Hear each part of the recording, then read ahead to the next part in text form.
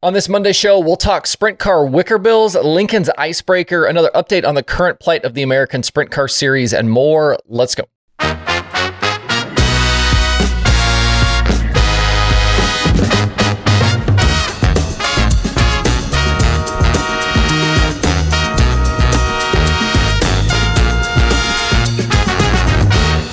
It's Monday, February 26th. I'm Justin Fiedler. This is Dirt Tracker Daily.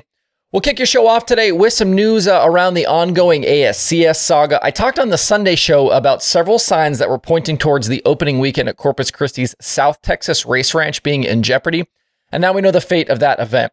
The ASCS announced here just a little bit ago that the season opener for both the National Tour and the Gulf South region is in fact canceled. There was no acknowledgement of what's actually happening behind the scenes, with the release just mentioning, quote, several unforeseen circumstances.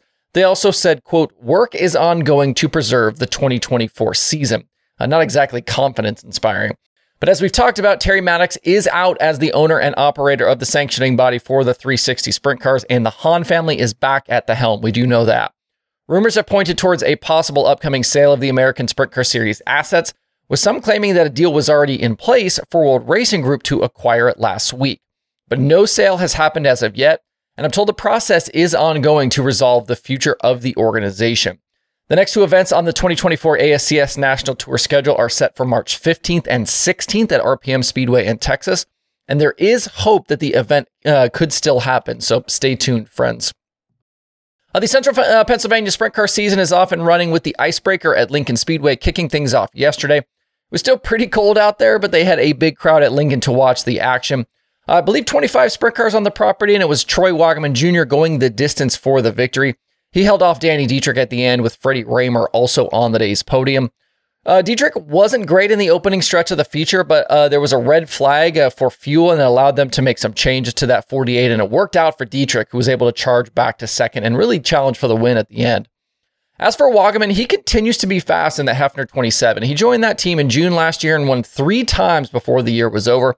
Twice at the Grove and once at BAPS. He also racked up a bunch of top fives and looks set to continue that pace this season. Yesterday's opener wasn't without hiccups though for Lincoln, as there were complaints about the scoreboard and no timing and scoring data available on the apps. That also meant no timing and scoring on Flow Racing or a lap count.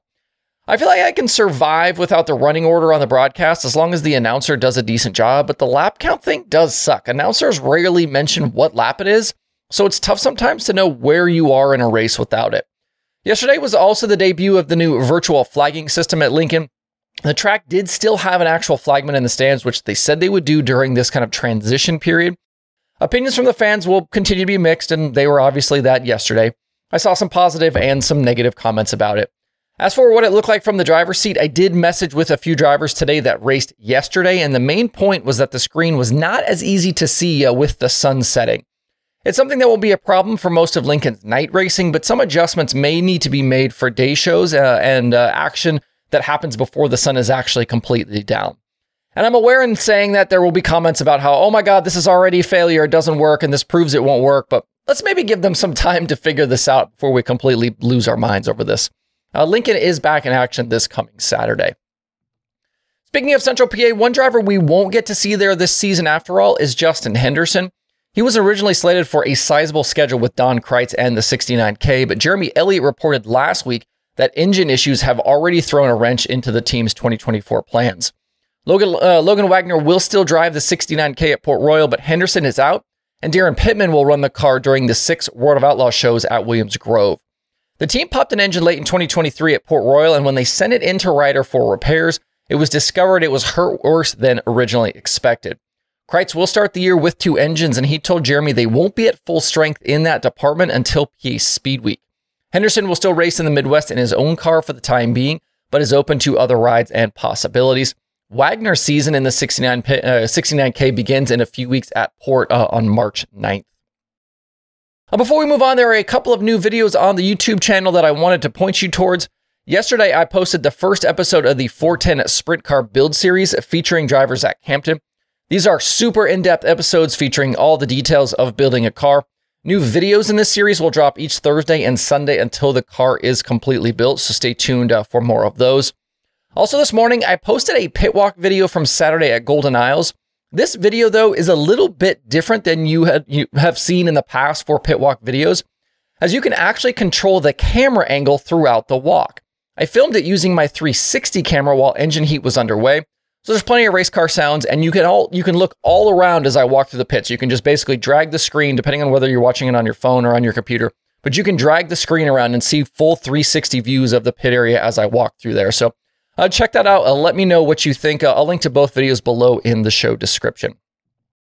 As this 2024 sprint car season has gotten underway for the national tours, one car element that has been under scrutiny has been the wicker bills on the wings.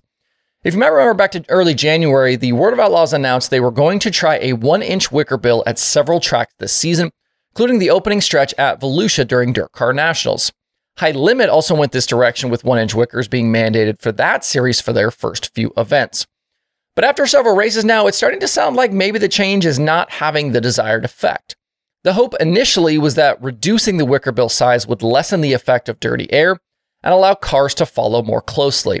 It would also take away some downforce, maybe unhook the cars a bit from the racetrack. The idea then being that we'd see more passing and better racing. And if you aren't sure what a wicker is, check out this image. Wickers are pieces of metal placed along the back of the flat part of the wings to catch the air and add additional downforce. So where you can see the arrows pointing on this picture of Kyle Larson's car. But so far, with 4 races complete on both the High Limit and Outlaw sides, the drivers are not convinced. I spoke with a few at Golden Isles who think the series should go back to 2-inch wickers, and the conversation has now spilled out to social media. Cole Macedo posted yesterday to Twitter that he thinks the dirty air is actually worse. Parker Price Miller said he thinks they should move the front wings forward to help dirty air. And High Limit's competition director Mike Hess acknowledged he's heard similar things from other drivers. The Outlaw release on the trial did say that they would gather feedback and evaluate everything before making any official rule change.